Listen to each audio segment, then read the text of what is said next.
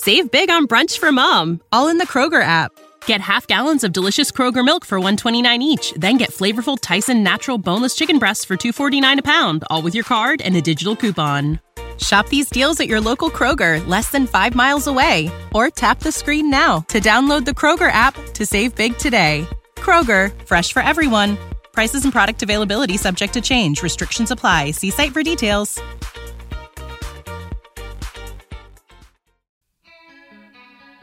A lot of people live in denial because they think that to be realistic is to be depressing.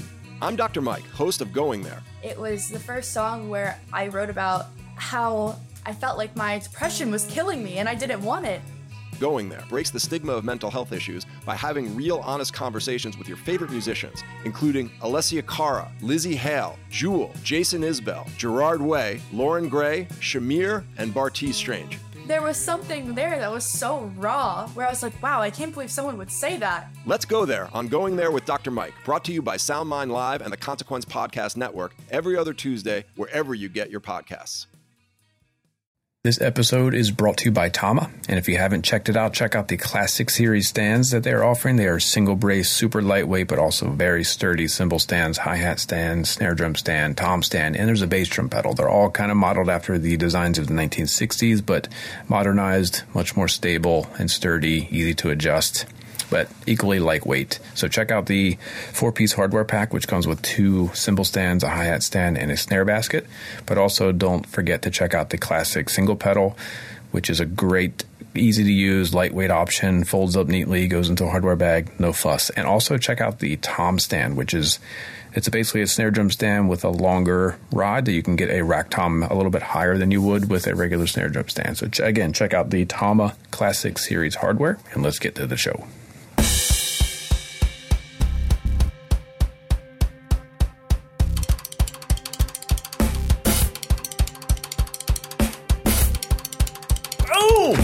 Feeling it. We're flying.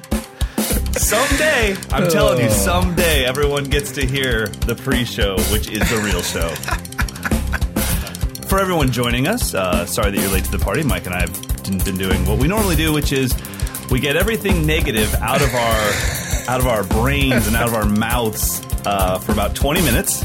And once we've finally exhausted all smack talk of the entire world, politics, drum industry. Once we get all that out, then we go, you ready? 1, 2, 3. And then we snap, and then we can be here. Pleasant with you on your morning run, your evening drive, whatever you're doing, and that beat is sweet. How do you say his last name? Olson? Frederick Olson. Yeah, Frederick Olson. That's my boy, man. He was one of the early students of Mike'sLessons.com, had never played drums, never taken a lesson. I mean, this is like 10 years ago. And then he attended our very first advanced drum camp and, just has grown and grown and grown. He came to the teacher camp a few years after that. Won like an award for Sweden's greatest drummer. I mean, he's amazing. He won the Roland V-Drums World Championship 2 in Germany, it looks like. Or made to the finals. And then he was the winner of the Swedish National Drum Championship in 2015. Man, that's well done. And where is the United States National Drum Championship? Let's get on it. I don't know, man. I don't know. But I can tell you this. He also took Mike's Lessons, or the concept of Mike's Lessons, and adapted it for something for himself, which was fitness. And he started offering online fitness lessons. He went, and it was the same as his drumming. He went from just kind of skinny, average Swedish kid to like ripped, and just and his whole thing was, and you'd have to know Frederick to understand he is one of the most humble people in the world. And so, of course, his humble first thought was, I can't wait to tell people how I did this so I can help them. Yeah, it wasn't like, hey, Mike, tell me how to make money off the internet. It was like, I want to help more people. So super proud of Frederick. I just love that kid. And I love the fact that when he came to camp, I remember telling him, okay, clearly your only influence has been Mike'sLessons.com. You sound like a clone. And as honoring as that is, it's not cool. So for him to be playing stuff where I have no idea where he got it from, I can't hear the influence anymore, I just hear him as a musician, I couldn't be more proud. That's the journey I want all of my students to go on, but that he's actually done it at an advanced level and just going around Europe winning championships. So that is all done in GarageBand, so that's a free application if you have an Apple product, and he's using an old Pearl Export kit. And what else has he got? Just 2 mics, it looks like. AKG C214 is an overhead, and Audio-Technica ATM 250 on the bass drum. That sounds pretty dang good for that stuff. There's a video. Should we link to it? Yeah, I mean, you guys have to see what he's doing, because when you hear it, you might think it's something that it's not, and when you see him do it, it's like, dang, that's big kid stuff right there. I got to say, we've, especially maybe because I'm an Audio-Technica artist or whatever, but we've never really talked about the C214. That is one of the best value microphones on the planet, I think. I've never used it. Really? Okay, so you know what AKG 414s are, right? Yeah. Like the class. So it's just that if that microphone didn't have any switches on it, was in cardioid pattern. But it's half the price. It's like $499, but it's just in cardioid pattern. Well, it sounds it's a great mic. How often do you realistically switch to Omni or what is it? Figure 8. I don't very often. My room doesn't sound good enough to even want to incorporate how many all of that. us? I was going to say, how many of us have enough money where we go, you know what? Let me get that ceiling up in this, besides Ash Sohn. Maybe Ash is the only one that literally had a windmill built into a studio and had the ceiling built out of specific wood to resonate properly. But I know funny. that I'm looking at my stained ceiling tiles right now, and I don't want to mic them. So, yeah, someday we should do like an overhead mic shootout, because I love... Even as an Audio-Technica artist, I love the AKG C214. So I think if you YouTube spicy drum beat with music and then Fredrik, which is Fredrik, you'll get his beat. So the stick click you're hearing is him doing sort of like that Buddy Rich trick where he's hitting the sticks together. It's all done live. Pretty impressive. Yeah, that's why I think it's important to see it. Really good stuff. So what's going on? Oh, yeah. Well, this leads right into what's going on. I was doing videos this morning and yesterday where I had like 10 snare drums. I had to just kind of like one after the other, demo, because the cameras were all set, and I just wanted to just get them all done. I had all the drums on the floor in front of the kit, and I forgot to put paper underneath the wires. Oh. But it was the most awesome room sound. Really? The room mic, because I just have a stereo room mic 5 feet in front of the kit, 4 feet, 6 feet in front of the kit or so, and it's like 5 feet off the ground. That's my room mic. So it was picking up those snares, the wires buzzing, but it just made it sound like reverb. There were like 6 snare drums. If you've never done that, put a bunch of snare drums in front of your kit, you're going to hear just the rattle, and it makes it sound like... the drums are being thrown back against a big concrete wall. You do know that right now, broke drummer guy on his run is like, yeah, I'll take 6 of my non-existing snare drums, Dawson. You and Johnston snare walk and just go suck it. Well, I think even one snare drum, if you put the mic close to it. True. Okay, there we go. I think everyone has 2, hopefully. And if you don't, your second one is on the way for Christmas. Everything's all good. Yeah, just take 6 snare drums, preferably all Craviatos if you get a chance. Well, if anyone wants to buy a snare drum, we have one of the Modern Drummer 40th anniversary 3-ply mahogany walnut poplars left. That was one of the drums that was vibrating. So, and that was really the one that was making the best tone. It was. It's great for a room simulator. Awesome. All right, well, let's talk real quick about what's coming up. So we are going to be adding some features to the podcast in 2019. You and I had a talk on the phone yesterday, which is rare for us. We try not to ever speak to each other unless we have to. Don't want to waste any of that good content. Good. Yes, we need to be crushing it in 2018 with what did you have? Gushy content, or was it mushy? I can't remember. Anyways, you had like an adjective for Milky? Your content. No, I don't. We're going to go down a bad place. So we talked yesterday. And we talked about, just to refresh, especially if you're someone new to the podcast. Moist? Maybe you don't know this. Moist content. That's what it was. Now I'm going to throw up in my mouth. Sorry for all of you driving with your spouses. So we've talked about in the past, but maybe you don't know, the reason why this podcast doesn't have interviews is since day one, when we had the idea for this podcast, it was based around the idea that we wanted to do what Modern Drummer did for me as a kid. As a magazine, Modern Drummer let me into the industry. It made me feel like I was part of something. And if we had a 45-minute interview, we wouldn't be able to do that. So Mike and I try to hit on a little bit of gear, a little bit of the cool drummers. We try to hit on some educational stuff, and we try to give you what Modern Drummer gave me as a kid. The other reason why is because I really think that interview podcasts, the quality of that episode is based off the person they interview. Well, when you're dealing with artists, some of these cats don't get out publicly very often, so they don't use their words too often. Right. So they're, if I was in a room 12 hours a day practicing drums, one, I'd be a lot better, and two, I probably wouldn't be as social as I am. So we decided that for the consistency of the podcast, so that whatever you may like about the podcast would be the same in every episode, we wouldn't have interviews. That being said, we think it's very limiting to only have two opinions on every topic. So we will be bringing in audio from some of the greatest drummers in the world and some of our friends and just getting their opinions on a few of the things we're speaking about. So instead of having a 30 or 40-minute interview, we might just be talking about a specific drum or a specific topic and get Mark Juliana's answer on that, or someone else that we're able to get some audio from.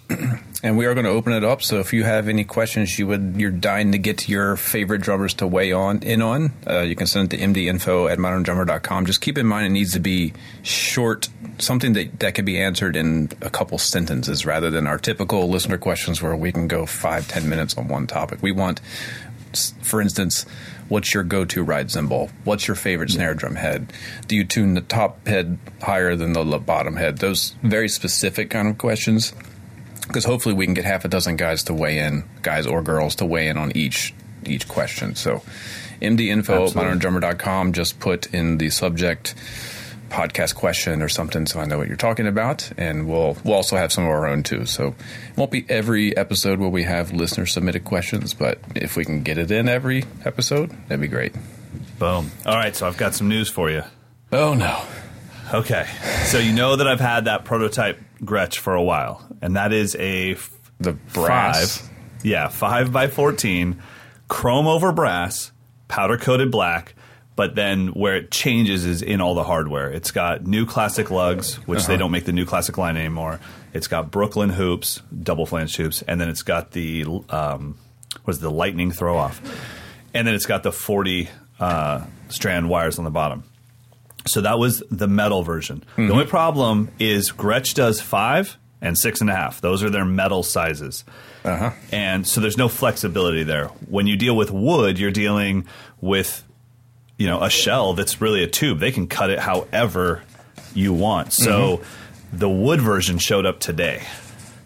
And what size is it? It's 5.5 by 14, which kills me to say that, but I know that I'll get ripped on social media if I don't. So 5.5 by 14. It's the Brooklyn shell, but we did double 45-degree bearing edges. Okay. Top and bottom. Extra wide snare bed to fit the 40 strands, which the Brooklyn doesn't come with the 40 strand. It comes with the 20. Okay. So we went super extra wide, and then 3 sets of hoops, single flanged hoops, double flanged hoops, and die cast hoops. So I'll swap all 3 out. Okay. And then new classic lugs as well. So Brooklyn, for those of you that don't know, shell-wise, that is maple, then 4 plies of poplar, then another ply of maple on the inside. Yeah, it's basically a poplar drum shell. Yeah. That's what's funny is all Gretsch drums are that. They're only maple on the outside and inside. I'm sorry, and then all the middle is gum. And except for in the broadcaster, then you're dealing with a 3-ply shell, which goes maple, poplar, maple. So that's the only drum that has more maple than another type of wood, yet they're all called our maple custom, our maple this, or maple that. And it's like, it ain't no maple. That's funny. I mean, I don't know for a fact, but I believe it's because you call something a maple drum back in the day. You call something a maple drum, you can charge more than if you called it a poplar drum. But we've identified the sound of that. I mean, it's kind of like we overlooked the fact that even though the poplar is cheap and soft, that's the sound. Even though the gum is cheaper and softer, that's really the mahogany. That's the sound. Yeah, absolutely. What isn't the inner? What's the Slingerland that you and I both have? It's a big old piece of poplar on the inside. It's mahogany. Oh, it's poplar. Yes. If you have the same one I have, it's mahogany on the interior. Exterior, it could be maple, could be mahogany because it's painted. I have no idea. But the middle ply is poplar, I'm pretty sure. Wow. And that's just crazy. the sound. It is funny, though. I think back to being 13 through 20 when my life, everything I knew was built off of drum magazines and drum DVDs. And maple was good, and everything else sucked. Yeah, exactly. All maple shell. And I had no reason for it. I'd never tested anything. I didn't own anything. I just knew I had a cheap drum set, and someday I would have a maple drum set. Crazy how that marketing does that to us. Anyway, so the snare is still in the box. Oh, cool. So I'm going to, as soon as we get done with this, I'm going to open it up and film that. Why the new classic lugs? You just like the look of them? That's like a tube lug style thing? Yeah, and it's what they had on. It's so funny. I put it up, the original prototype, when I put it up, someone was like, love to see that Gretsch is ripping off those tube lugs. I was like, what? You ever seen a Gladstone snare drum? Like, this is like from the 30s, bro. Like, no, they're they're not ripping off anything. They've had this for a very long time, but they have their own design on them. Which I love. So I happen to love those lugs. I always have. I love anything that's a tube lug but doesn't look like your standard Ludwig 20s tube lug, because they did that and they crushed that, and I think that's the most iconic tube lug in the world. But Gretsch's have a little different look to them. So it has the tube lugs. This isn't going to be an 8 lug, and then I'll try out all the different hoops. But the thing was, I just said I want the most sensitive wood snare drum you can make. So they went double 45s and then a super wide snare bed. So we'll see what happens. Nice. So Keep what you posted, man. What are you expecting it to offer that the brass one doesn't? And honestly, I'm hoping that the extra ½ inch will give a little bit more volume ceiling for my students that are rock drummers, and that might get a little choked out by the 14x5. I don't know if that'll be the case. And I know that 14x5s for your average rock drummer and maybe heavy pop drummer, they look weird. It's like, what is that little thin thing? And then 1/2 inch, they're like, oh, that's just a tank. And I'm like, all right. So I get that.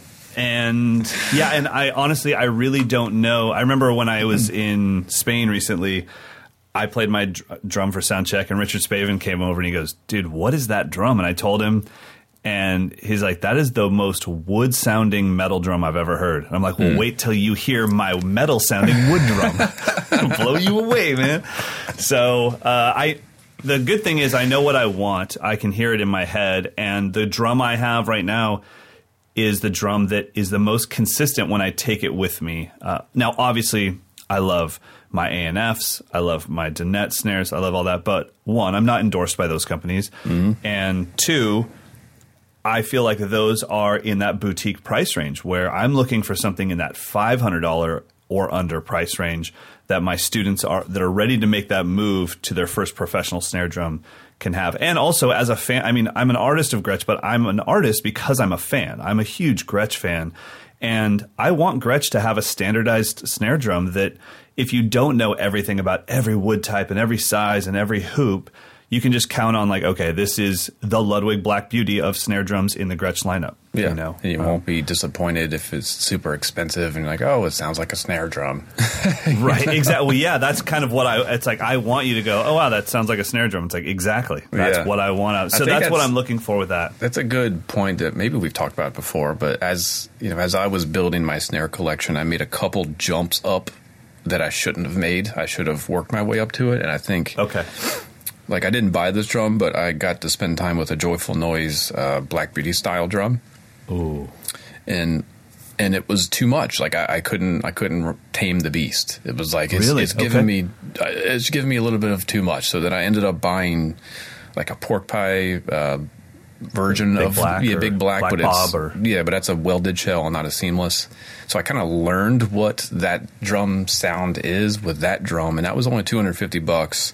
And then when I finally invested in the seamless, I felt like my ear was ready for it. So I think as you're building a snare collection, don't think you have to go right for the cream of the crop. I think it's totally cool to buy the cheaper version of that drum, learn what it does, so then when you get the real version, you can actually understand how it's that much better. Rather, I mean, when I got that joyful noise, it's like I don't like this drum. It's just because I wasn't ready for it. My ears just couldn't handle it. You know what? I think that's a really good point. What I'm looking for is a drum that if my student bought it, I don't have to come to their house to tune it to its sweet spot. I'm looking for a simple snare drum that always sounds great. You know, obviously you have to tune your drum, but I know that right now with the one that I have, I love it, but I almost feel like it takes me to get it there. And I'm kind of scared to be like, no, go buy this. And it's like, buy it, but let me put the heads on. Let me tighten the wires. Like, it's a finicky drum, and I'm looking for something a little easier to play where it's like, I took it out of the box, tuned it through a gel on it. It sounded amazing. It's cool. Because that's honestly, with some of the, like with my ride cymbal, I kind of feel like, if you hit it and liked it in the store, take it home, you'll like it even more. Everything's good. So before we move on, I know we got to move on and start talking about stretching, but did you see what's going on with me and Jefferson over at Sugar? Call me a stave hater. Call me a stave hater publicly. Where did he find that photo of you? It was perfect. Dude, it's so funny. Like when I do a photo shoot, if I'm doing a photo shoot for Gretsch or whoever, at the end I'll always ask the photographer, hey, can we do a couple shots of me pointing? Because I'll put text wherever I point for clinics. So those are for festivals and stuff. So he must have, because I didn't give him that, so he must have stolen that photo from a different one, cropped out the text, and then put in the Stave Hater Chronicles. It just was the perfect amount of smirk. Like it was. I'm all, hey. So if you guys don't know, I've never been a fan of stave snare drums. Oh, goodness. And how would you describe a stave snare drum? Like a wine barrel? If somebody doesn't know what a stave drum is. A conga. It's like vertical strips of wood. Vertical strips of wood being glued together, right? Yeah. So I think that there's a few people making amazing stave drums, but the reason why I actually reached out, if you guys don't know, I reached out to Jefferson to have him change my mind. But the reason why I reached out to him over maybe John at Cherry Hill or something is because I feel like Jefferson and Sugar Percussion has weathered the storm. They're a company now, right? They feel boutique, but they're a real company, and he's cranking out tons of drums, but still doing it on that boutique level. And the other reason is I don't own a Sugar drum. So I just reached out to him and said, hey, here's the deal. I've always railed against stave drums. I feel like they are the Marshall amps of snare drums. You have to turn them up to 10 for them to do their job. I don't want to play at 10, so I don't like them. And he's like, okay, tell me what you wish it did. I was like, I wish it was sensitive and sounded like a damn snare drum. And man, I want to know what stave drums you have experience with. Exactly. Well, that's the thing is I told him that. I said, look, you sent me a stave drum to review a long time ago, but it was, Middle Eastern, Madagascar, fusion wood. Yeah. And I'm Which like, is basically like a metal drum, yeah. I'm like, how about this? Why don't I tell you what I want it to sound like, and then you choose the thickness, you choose the snare bed, the wood, everything. Because I've never played a standardized stave drum, and I felt like when DW came out with the stave drums, they were so incredibly thick, and that was my first experience because I was a DW artist when that happened. They were so thick, and I loved them as a rock drummer because I was touring at the time. But then when I would do sound check and just jam around a bit, I was like, not a fan. And it was not a DW snare drum issue. It was just these were massive blocks of wood. Yeah. So anyway, that's why I reached out to Jefferson. I told him. And just to be clear, I told him right up front, I don't even need a bro deal. Like, I want to pay for this drum. I'm not buying a snare drum. I'm hiring him to craft me a drum. To me, like, don't look for bro deals on that. Yeah.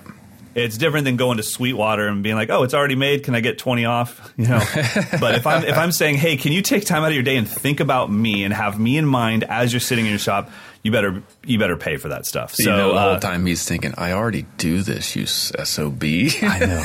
Every one of my drums is designed for everything. To do this. I know, but I reached out to him. I just feel like it's different than looking at an online catalog and be like, I'll take that one. So that's what that was all about. For the people that think I actually hate stave snare drums, I don't hate stave snare drums. I'm not a fan, but I don't hate them. But we'll see if anyone can change my mind. It's Jefferson. Yeah, I think so. I mean, I will be surprised if you don't love it, whatever he gives you. Absolutely. I think. All right. Well, let's talk about stretching, warming up the limbs. This is something that I think all of us think we should do. Then do we do it? And then when we do we do it properly? So it's a weird topic. It is. I think we're all just taught certain things. In the, what issue is this? January issue, Brandon Green, he started a new series where he's going to kind of break down the whole concept of warming up and helping your body move more efficiently. So he comes out of the gate basically saying you shouldn't do passive stretching. It's a myth. It's not good for your body. So passive stretching would be maybe pulling your fingers back towards your wrist and just holding them there. Yeah, like extending your joints beyond their comfortable range of motion, holding it there, and then trying to go further and further each time. His argument, which I have no reason to not think it's accurate, is that the tissue and muscles are not elastic. You can't actually stretch them. There's only 1% of them is the elastin material that allows it to bend. Wow. So 99% of those tissues is like a rope. You're just pulling on a rope. Wow, okay. So you could potentially hurt yourself if you go super aggro with it. Okay. So his theory is the reason we think that is helping is because it's just warming up the muscles. It's just moving them. It's just getting them engaged. Right. So then, and there's also an element of muscle memory. So when we get the muscle to a certain point, and then the next time it might go a little bit further because it remembers where it was before. So it's all this mind games of you think pulling your fingers back super hard is actually getting you prepared for the gig when it could actually injure you and therefore make you play worse. Wow. But I stretch every day.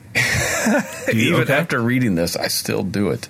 So I need to... I was going to say, I wonder how much of stretching for us is full placebo effect. Yeah. We have told ourselves that we stretched. We told ourselves that we warmed up in our minds. And it's like, yeah, I feel good. But I don't know that I've ever been able to feel that I am looser on the drum set because I actually did stretching rather than that moment where I played drum set so long that all of a sudden I finally feel loose. Yeah. And it's hard to nail down how much of that is mental, how much of that is physical. I mean, I stretch every single day, every morning at 5:30 in the morning in our workouts. And I can say that I think that it's important to warm up those muscles before you use them. But he's also he's not saying to not do anything. No, he just has different techniques. Yeah, and he's also saying if you really think it's helping you, then you should obviously keep doing it but the placebo effect is real. I mean, it's a actual. 100%. I mean, there's no arguing against it. Even though it may not be helping, it's still helping you. If it's helping you, cool. But yeah, I think his caution is for what most of us do is we go to the gig super cold and just start ripping our joints in really extreme positions rather than maybe just do a couple jumping jacks to get the blood flowing and then work your way into it. For me, it's definitely a meditative thing. Like, I know if I spend a couple minutes just making sure my hands aren't super stiff, it's more of a mental thing of focusing on it. I've always done a lot of trumpet warm-ups, just a lot of stuff between my fingers and my thumb. I'm going from dun, dun, dun, dun, dun, dun, dun, dun, like just tapping my fingers on my thumb, then doing maybe a 5-stroke roll between. So if my thumb is the surface, I do a 5-stroke roll between middle, middle, index, index, middle. Index, index, middle, middle, index. So da, da, da, da, da, da, da. So I'm trying to get those things warmed up when I'm cold. I will say this, warmth in general seems to be the key to me staying loose. When I was in, as an East Coaster, you're going to make fun of me. I've never owned gloves. I bought some for this place called Salt Lake City, Utah. But how many beanies do you have?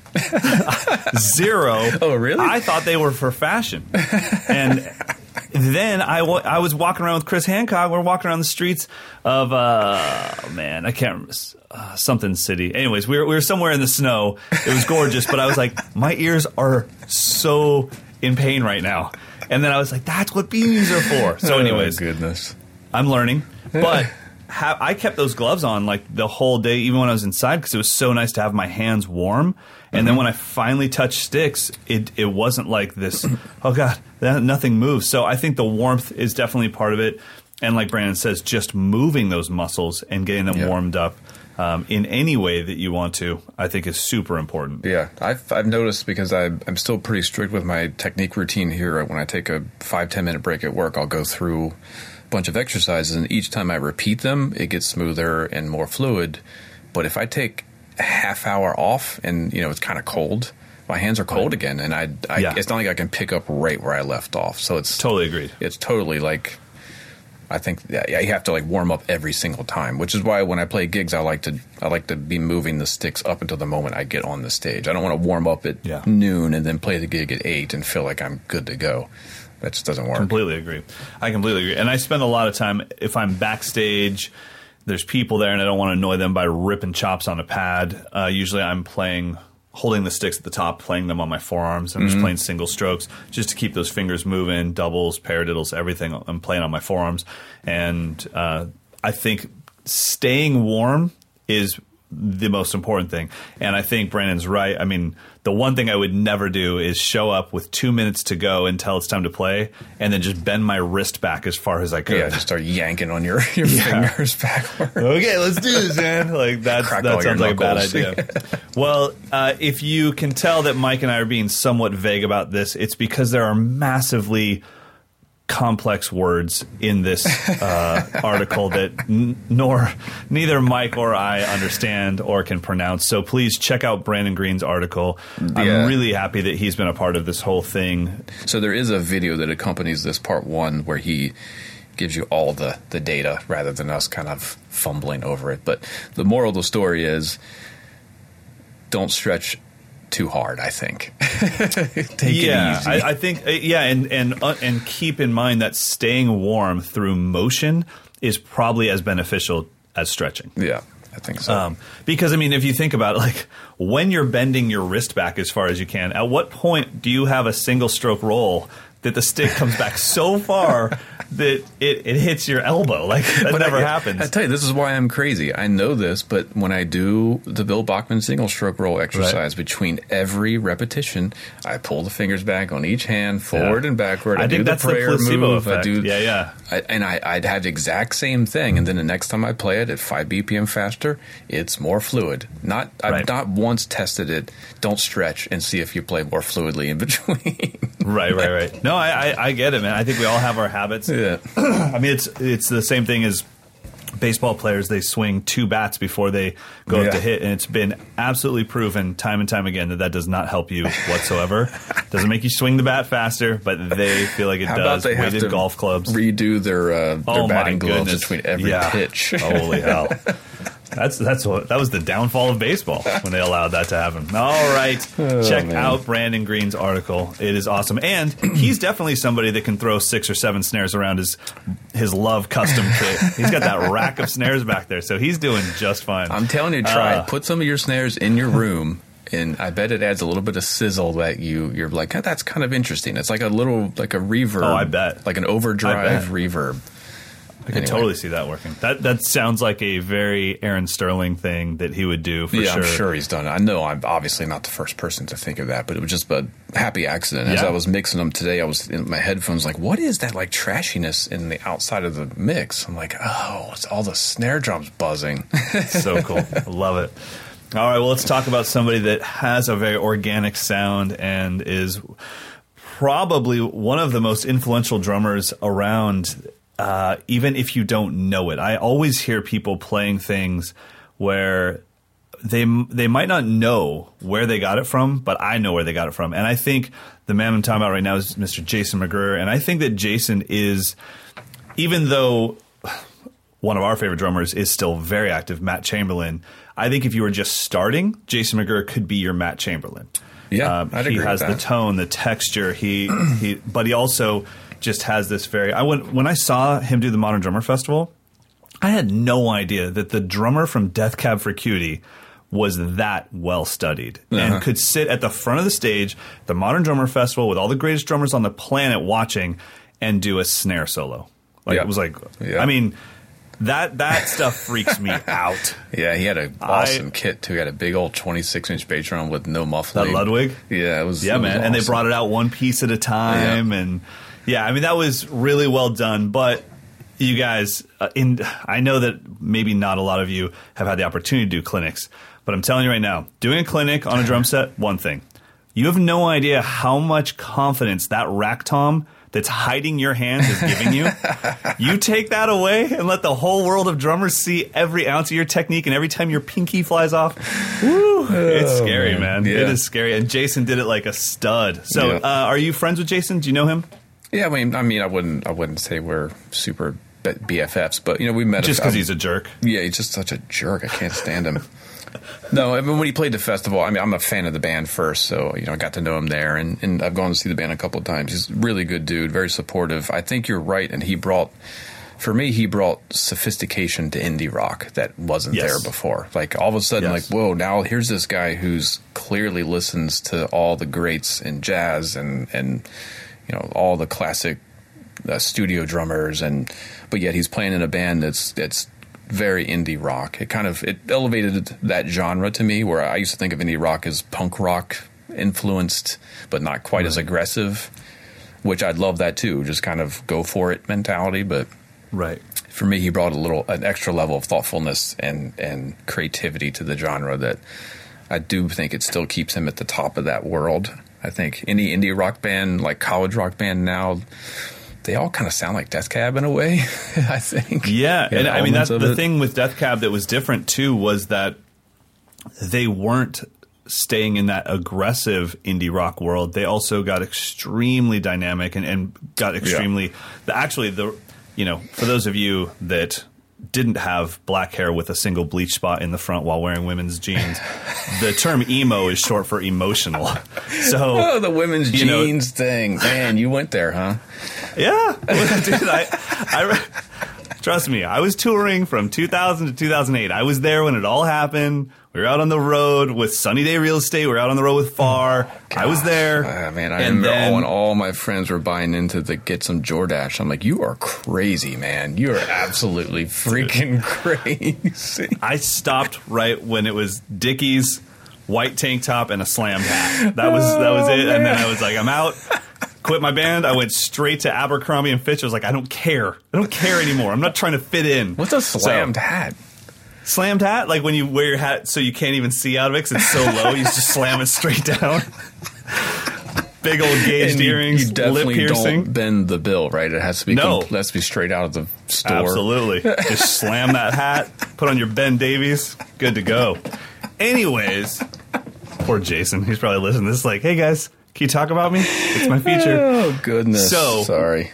Anyways, when I got into Death Cab, and what was the band before Death Cab? Postal Service, I believe? I think the Singers Band. I think that was just a side project. Okay. So anyways, but I remember like Death Cab gets very quiet, and you can't be just a loud rock drummer and then be loud rock drummer quieter. You either have legitimate dynamics or you don't. And the dynamics are not just about playing quiet. It's about playing in a certain style and giving things a vibe. And Jason had that. And I remember that really blew me away. And then the other thing, you and I have talked about this in the past, but we understand that certain people have done things in the past. But whenever you hear it for the first time, that's who did it for you. And so even though I know that Steve Gadd used his left foot in a groove in 50 Ways to Leave Your Lover, Grapevine Fires, like hearing someone use their left foot as a note in a halftime shuffle, that was, to me, just mind-blowing. And I just thought, oh my gosh. When the wind picked up, the fire spread, and the grapevine seemed left for dead, and the northern sky looked like the end of days, the end of days.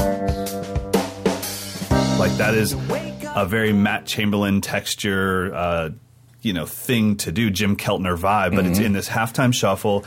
It's a loop. It's a 2-bar phrase that I can hear.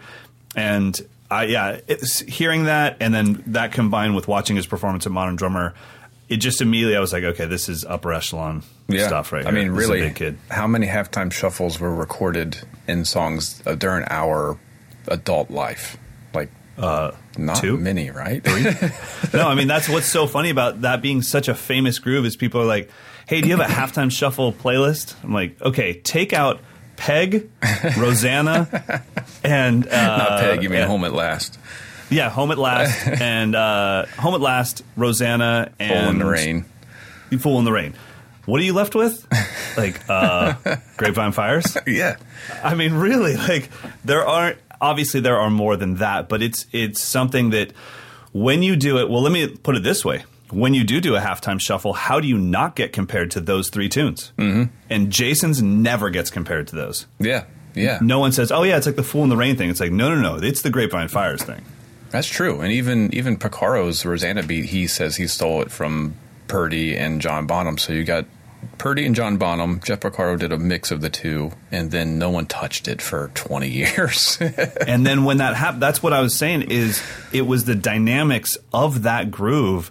Everyone else had like just laid into it, and Jason was just chilling on it, and it just had the right vibe. It had and it had the thing that you and I love, where it's like, is that a hi-hat? Is that a tambourine? What is that? Yeah, and I don't want to know. The ghost notes are blending right in. Yeah, it's pretty beautiful. So he's on the opposite as me. He's going 100% traditional grip, where I've abandoned traditional grip. Where if I find myself using it, I smack myself immediately and stop. I was doing a demo of a 13-inch snare this morning, and obviously I'm going to try to play like Steve Jordan, and obviously I went to traditional grip, and obviously it sounded bad, so I was like, stop. And obviously you smacked yourself, and that's why you have that mark on your forehead. You haven't played traditional grip in 2 months. Why do you think all of a sudden you're going to? Why would it just sound amazing now? It's like, well, maybe it's marinated. That's all. Maybe it finally assimilated. Well, yeah, Jason, but his traditional grip, especially when you watch. I'm sorry that I keep referencing that Modern Drummer video, but that had a huge impact on me. When you watch it, it's the reason we all try to play traditional grip, because he has that flow with it. It just comes out so incredibly smooth. Well, he explains it in his story in the January issue, where it was, which I can see this. You play big stages, big theaters, you lose your sense of dynamic control.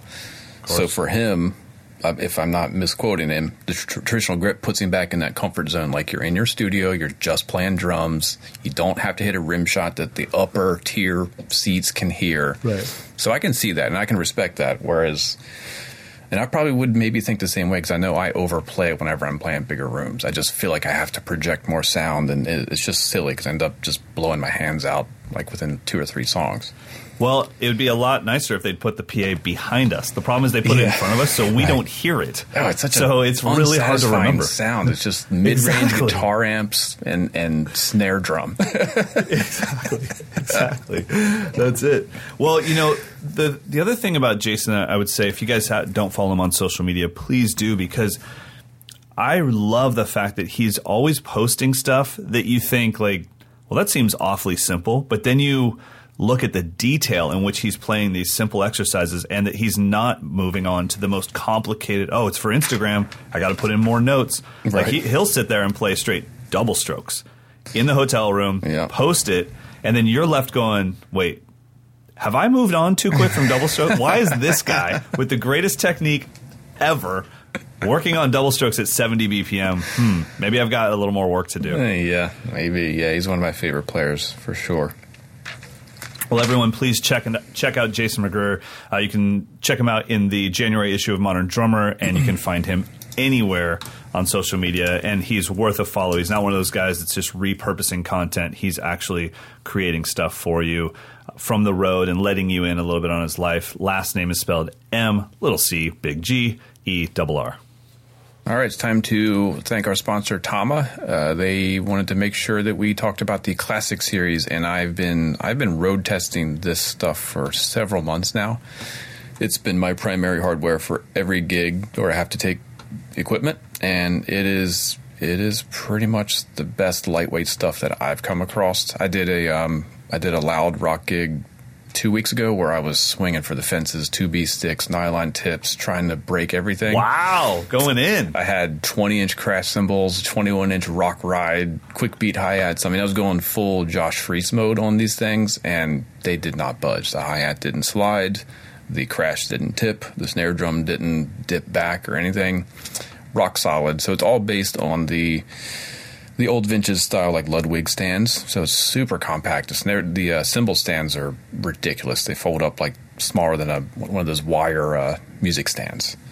Wow. Ridiculous. So I had 2 of those, and then I had the snare drum stand. They also make a stand for the rack tom that I use all the time. It just gives you a little bit more height than a regular snare stand.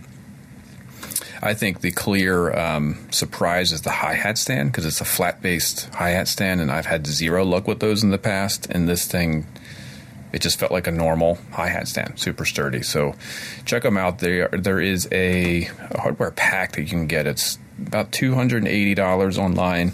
You get 2 cymbal stands, snare stand, and the hi-hat stand, plus a hardware bag, the Tama Classic series. The bass drum pedal is also great, and I would also recommend checking out the tom stand if you fly your rack tom off a snare stand.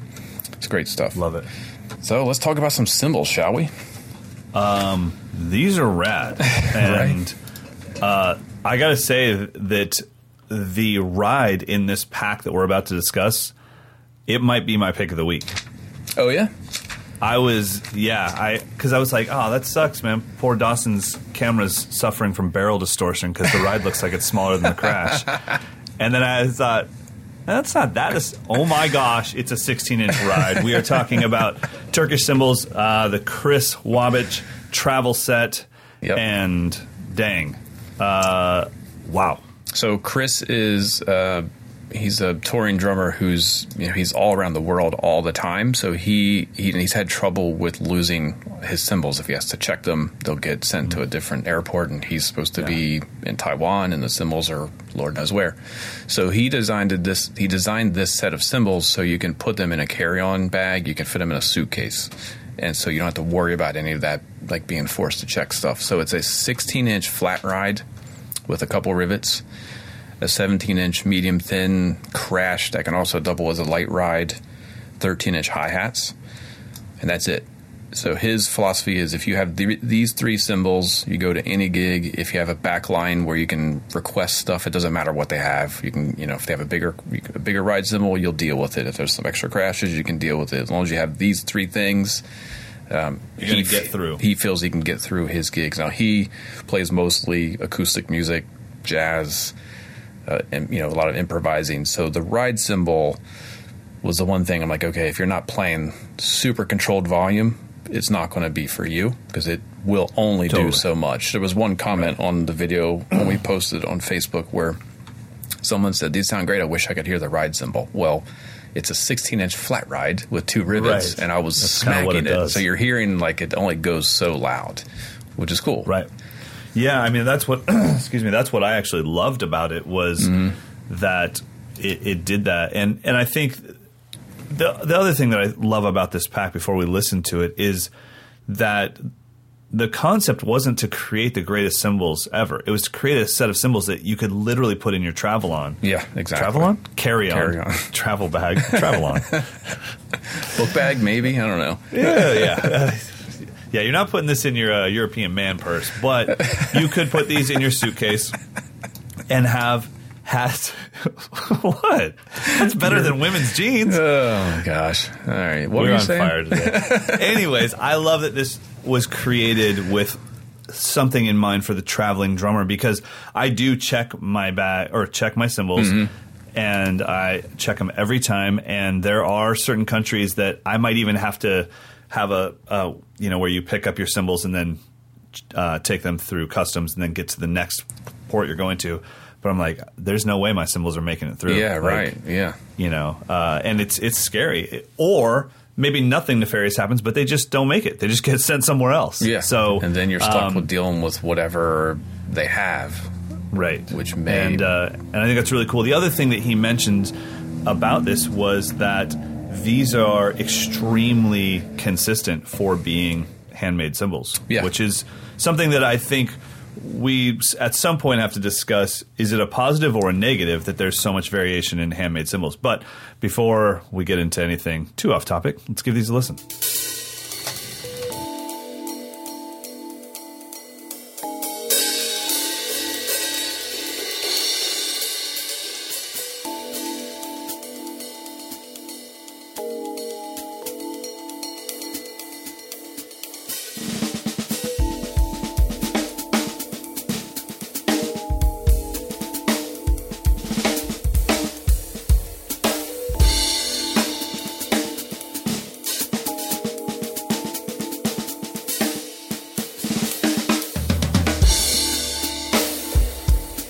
Yeah, so for me, the hi-hats and the crash are just good. They work in any situation. The ride cymbal, I can understand why he chose this kind of more unexpected piece, because you're never going to backline get a good flat ride on a backline request, ever. Right. So you get like a nice set of, I feel like really you could get through any gig with those hats and that crash because you could ride on it. Mm-hmm. So that's what I love about that 16-inch ride with rivets. It's like, okay, cool. I've got the standard stuff covered. Let me get a little bit of art in here. Mm-hmm. Yeah, exactly. And it's something you'll never get your request met for a beautiful handmade Turkish flat ride with rivets.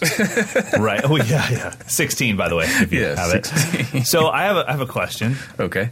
Not totally related to these cymbals, but is that the first time you've done a gear review and done a little bit of your Dawsonisms, like put in some loops and stuff? Probably. I made that one. That was really cool because it gives you a chance to hear the cymbals in a musical setting rather than just... Everything sounds flawless without music. It's like, it's amazing. You have reverb. Great. Yeah. I'm glad you said that, because I almost always do these demos with some sort of music, and then I just don't leave the music in because I'm just afraid people would just want to hear the stuff by itself. I think I did this maybe a month before the PASIC clinic, so I was just kind of going for it. Every opportunity I got on a kit, it's just play. Who cares about, give me the hi-hats nice and clean, and it's like, just play. Well, yeah, I mean, that's kind of what I want to hear when I'm hearing it being reviewed. I mean, I would love to hear maybe if it is on a separate track, then just play without it for a while and then just fade the track in after 30 seconds. But I thought it was cool because it gave me a chance to hear these in some sort of musical setting. It also gave me a chance to hear, okay, with that loop and with the style you're playing, just like was mentioned on Facebook, that ride isn't going to cut it for that if you play everything else at that volume. Mm-hmm. You would have to you'd have to bring everything else down to match the volume cap of that ride cymbal. And then if you were playing something else, if you were playing, some old Sarah McLachlan track, I'm sure that ride would be amazing. Just that cross stick and a bass drum, you'd be set. You know? I mean, the ride cymbal for me is usually the worst sounding instrument to play really quietly. So this one is designed for that. Like if you're playing in a tiny little room and you have to barely hit the ride, this will still sound like a really nice, rich ride cymbal. Whereas if you have a regular ride, in my experience, it just sounds thin. Like you're not getting the full sound of the cymbal. I love that he called the ride the Elvin in your pocket ride. Right? Great. Just a killer description. It doesn't say in the article, but do you know where this pack is priced? Yeah, I didn't have the price at the moment. I know they are available at like Professional Drum, a couple other spots. He's working on some dealers here in the U.S. So if you go to TurkishCymbals.com, look for the travel set, you'll get more and more info. Chris is kind of they're his signature cymbals, and he's kind of handling getting this stuff out there for people, especially in the U.S. market. So hit him up too. He's a great drummer, Chris Wabich, Wabich. He's just out there working. He's always somewhere cool around the world playing cool music. Awesome. All right, well, let's get into some listener questions. You said that the first question might be the only question. Oh, yeah. Let me pull that one up. Where did it go? Okay, here it is. This is from Walt.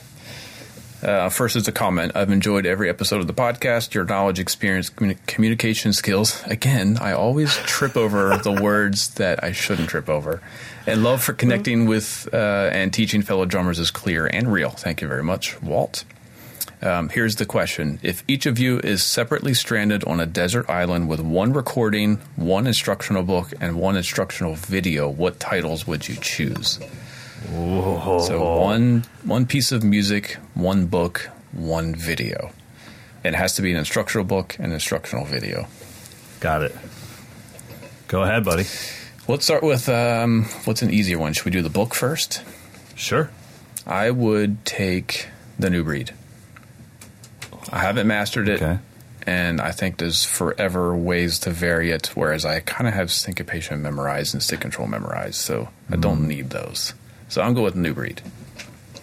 Gotcha. Oof. Okay, so The New Breed, the creativity is up to you, right? I mean, if you just went note for note through The New Breed, probably not the most exciting book in the world, but what you can do with it, similar to Syncopation and Stick Control, is endless. So I'm going to go with something where it's all laid out for you, but it's cool stuff. So I'm going to go with Kim Plainfield's Advanced Concepts. That's the entire title. Yeah, you mentioned that one. I don't have that one. I got to check it out. It's a great book. It's every single page is one topic, and it's advanced stuff on that one topic. So it's like, here is 6/8 Afro-Cuban, 12 grooves that you've never played in 6/8 Afro-Cuban, and that's it. There's no intro to it. And then it's like samba. Here's 12 advanced samba things. So it's kind of it's just like sometimes when you need just a new idea based off of something you already know, that's when I'll go to that book and be like, let me go to the paradiddle, the 2 pages on the single paradiddle, because he's doing something with it that I've never thought of. So yeah, and I would agree with you on the Newbery, but since you took that, I will go with Kim Plainfield's Advanced Concepts. Dig it. So instructional video. Now, I would have 2 that I would have to kind of draw straws for. So either Steve Jordan's The Groove Is Here, I think it's called, just for the sheer real factor. Like that's what real drumming is all about, and just to remind myself, like that's where you're trying to go with everything. But there's not a lot to like practice. Okay. And the other one would be Jojo Mayer's first DVD, The Hands, because I've still not gotten past the first 10 minutes of actually practicing that stuff. So that's a lifelong quest. I probably would get really tired of watching him in that black leather pants and... Dude, I got to say this, though. Look at JoJo's career. That dude will just say, you know what, I'm doing it, man. And then right when you think, yeah, he's like that guy in the black leather pants, nope. He's now this Einstein dude. And totally different dude, yeah. But yeah, the content in that is... I barely got the free stroke thing down. So I think for a lifelong study, I think lifelong inspiration, Steve Jordan. If I had to pick one, Jojo Mayer. Nice. My pick would have been Jojo Mayer because of the exact same reasons, and because I think that I don't know if there's anyone in our industry that's living that will do the amount of research that he will on anything. So I feel like he's not teaching me how he does it. It's not an artist-driven DVD. It's a mechanical DVD of how to play. And I also love the fact that he doesn't do the whole DVD traditional grip. Here's the same thing, match grip. So it would have been that, but since you're taking that, and we only have one copy in the world, so you checked it out before I did, I'm going to go with Jordan to the Max. So it's Michael Jordan's IMAX movie that he put out, and that helped my stage presence and my mental preparation for drumming more than any drumming DVD ever did, because he talks so much about his mental preparation for the game of basketball, for practicing, for performing. There's so many lessons in there that, I mean, there's so many analogies where if he was playing, say, the Sacramento Kings, we aren't the greatest basketball team. Well, maybe him playing the Sacramento Kings and still knowing there is some child in the stands that this will be their only Michael Jordan moment ever. He can't take the night off. This is that kid's only moment.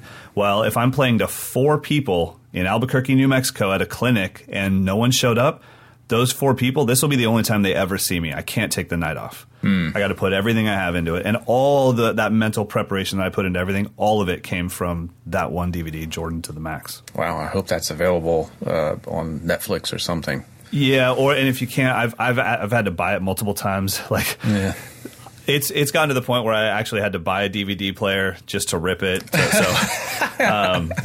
But when I was touring, it came out in IMAX. That's why it's called Jordan to the Max, because it was filmed for IMAX. Right. And every single day, if there was an IMAX theater in the town we were in, by myself, I'd go there, take a cab, and I'd just sit there and watch it. Wow, cool. Come back. That was like what I did every day on the road for a long time. So super important to me. That's what I'm taking.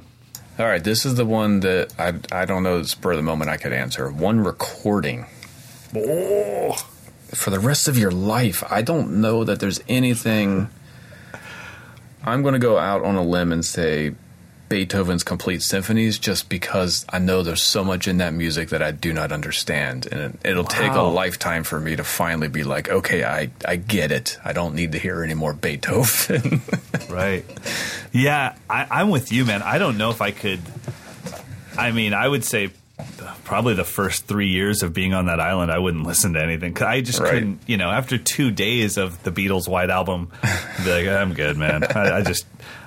so, yeah, I think, man, I'd have to think. I can't think in terms of greatness. I'd have to think in terms of mood. So it'd probably be like a Genesis Greatest Hits. You know what? If it was one album that wasn't a Greatest Hits, it'd probably be Synchronicity. Ooh, good choice. The Police. That's a pretty much perfect record, I think. Agreed. The songwriting is there for me. I'm a huge fan of Sting. And I feel like I know more about Vinny because I've studied it more, and I haven't studied enough Stewart. And I feel like Stewart is actually more mysterious to me than Vinny. Vinny, I just can't do it. It's not mysterious. I'm just not good enough. Stewart, I don't get. I feel like I can do it, and then I can't. Yeah. And so it's like, no, I get it, and then I try to play it, and I'm like, oh, I clearly don't get it. That's a so good... yeah, so Synchronicity. Oh, man, that almost makes me want to say Bob Marley's Legend, because it's the same thing where there's just so much magic in that music. And if we're on an island, why not Bob Marley? Dude, that to me is like, it would make it worse. I'd be walking around with my coconut and a straw and be like, this sucks. Just give me one thing to teach, even if it's just an animal, just a gibbon, a small monkey. Give me someone to teach. All right. I think that's enough listener questions. We crushed long one. Yeah, we got 2 more we'll get to, but we could take some more. So mdinfo@moderndrummer.com for your listener questions, and also don't forget your Ask a Pro short questions. Get those into that same address. All right. It's time for that amazing moment, our picks of the week. Now, I promised you guys I would be picking something drum-related, and I really will eventually. But this is for you guys. This is not for me. This is for you guys. Lighting your drum videos is really difficult. And the problem is it goes from those Cowboy Studio Amazon lighting kits with the fluorescent bulbs in them that are like $50 for 3 lights. It goes from that to $26,000. Right. And it's like Steven Spielberg has to come to your house to set it up. And it's like, wait, well, there's nothing in between. If you guys notice, there's LED panels. And then you film yourself and you're like, wow, that's not what I look like. That's really harsh. Well, the problem is those little LED lights, they go straight at you. And so they create what's called harsh light. They create really harsh shadows on your face. They actually accentuate the magentas and the greens in your skin tone at the exact same time. So the one thing that's cool about soft boxes is they provide soft light. They fill out those shadows. You look a little more natural. Your drum set looks a little more natural. But the great thing about LEDs is they're really cool, meaning not hot. They can be temperature controlled, so you can have from cool temperature to warm temperature. And they are tiny, tiny, tiny lights. So there is a new light out called the Savage Edge Light. The Savage Edge Light, what it does is it's just a box or like a rectangle. It's incredibly thin. The entire light is less than 1 inch thick. So it's an incredibly small light. But all of the LED lights are on the edge pointing in to the middle. And that is creating this extremely soft light. So it's the softest LED light I've ever found under $1,000. They're about $300 a piece. And they are incredibly bright. And because they have a temperature dial on them, if you have another light source in the room, you can actually dial them in to match the other light source in the room, so you're not dealing with conflicting lights. So the Savage Edge Light. Edge Light Pro? Yeah, exactly. So there's a little tiny one that you can put on top of your camera, and then there's a bigger one. Okay. And then you'll find a pack that comes with 2 of them. And you go like, well, that's more expensive than 2 of them separately. That's because it comes with stands and a carrying case and everything else. But the lights are identical. So I just bought 2 of the lights because I already had stands from my softbox lights. Oh, that's a good tip. So you can just put these, if you already have lights like I do, I could just replace them with these. Here's the other thing that you'll love is they can be battery powered too. And they come with the batteries that last about a full day of leaving that light on. So if you want to just take them with you to a performance or take them into the studio real quick and not bring cords and cables, they're totally battery powered and they're fantastic. So, go ahead. Would you say they put out the same amount of light as a standard light kit full on? More. All right. Yeah, beautiful. I was blown away. So I got 2 of those and then another one that's a similar thing, but doesn't matter. But anyways, the way I found those was when I went to Oakland the other night with Lou to watch Dave Weckl. I was early, so I stopped in Berkeley at a camera store, and then I was like, what is that? And the way that I always test a light is to see what the CRI is, like how does it render skin tones. I just stand right in front of it and take a picture with my iPhone. My iPhone won't lie. Like, there's no editing. It just is what it is. That's what and I was like, holy crap, that looks like my skin. And so I was blown away. Ordered 2 of them on Amazon, and I'm really happy with them. Nice. Very cool. Yeah, man. Yeah, those big soft boxes are a pain in the butt. They are. They're just massive, and they're annoying, and you kick them, and yeah. So they get in the way of the shot, too. I mean, I have a small room, so they're just totally in the way. Okay. My pick of the week is not a light. It is a record that I discovered. I'm always discovering new Jack DeJohnette records. That dude has played on so many records that I've never heard before. This one just popped up on iTunes. It was like a suggestion because I listened to something else. And it is, I cannot pronounce this guy's name. Terje, Terje, Rypdal, Rypdal. So Terje Rypdal, Miroslav, the bassist. Dude, you are crushing it today, homie. How do you say this? Vitas? Yeah. Miroslav Vitas, the bass player who I know from Chick Corea's band with Roy Haynes. He's awesome. And then Jack DeJohnette on drums. So it's just a trio. Terj, I'm going to go with that. He plays guitar and synthesizer and organ, but it kind of sounds like he's playing like Indian guitar, like stringed instruments, the way he's got it affected. So and this is from 1979, right? Recorded in 78. I guess it was released maybe in 79. Okay. It is on ECM, so it's very ambient. It's very kind of meditative. Again, it kind of calls like Indian raga type, like droney sounds. Okay. And Jack just plays so beautifully. So he's exactly what he's doing on this record is what I want to be doing now. So to know that he made this record a year before I was born is frustrating, but it's beautiful. So the review on AllMusic says it's an otherworldly soundscape of aching beauty. It's a must-have for aficionados of any member of this trio. I couldn't agree more. It's very ambient. It's definitely melancholic, and it's just right up my alley for that. That's the kind of music I wish I could make every single day. So it's just those 3 names. There's no album title. Terj. Yeah, get it, buddy. Terj. Rypdal. Miroslav. Jack DeJohnette. It's an awesome record. It's on iTunes. It's got a blue cover with like a stormy sky on it. It's beautiful, beautiful stuff. I just downloaded it. Jack DeJohnette, man, he can play like rain, and I love it. That's my vibe. Ooh, nice. Yeah. You can play like rain. Well, you got me to spend $9, and hopefully I got you to spend $300 to $600. We're good to go, man. It needs to happen. I need to get rid of those soft boxes. Yeah, you'll really enjoy these. These are really cool, and for LEDs, that's the whole thing, that they just don't produce soft light, but now that these are all LEDs facing sideways around the edge of the light, it's totally different.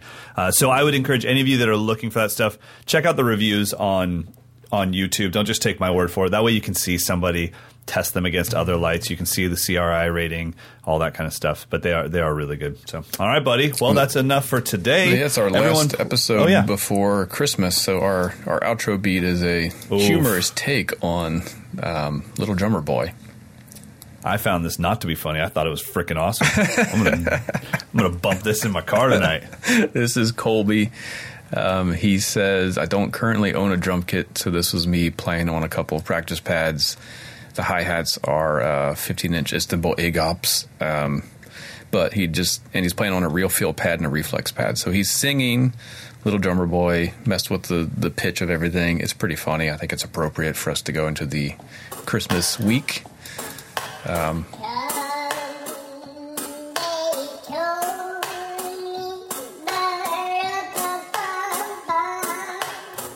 Did you freeze? What's going on here?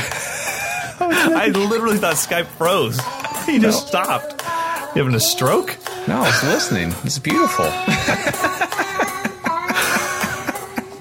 Dork. All right. We've done our best. Please head on over to iTunes or wherever you get this podcast from. Give us a rating and a review. That stuff helps other drummers find this podcast, and we seriously appreciate it. Everyone have an amazing Christmas holiday. We will see you in the new year. Nah, we'll see you before then. Yeah, we got one more for the new year. Yeah. We'll just see you after Christmas. All right. Killing it. Crushing it.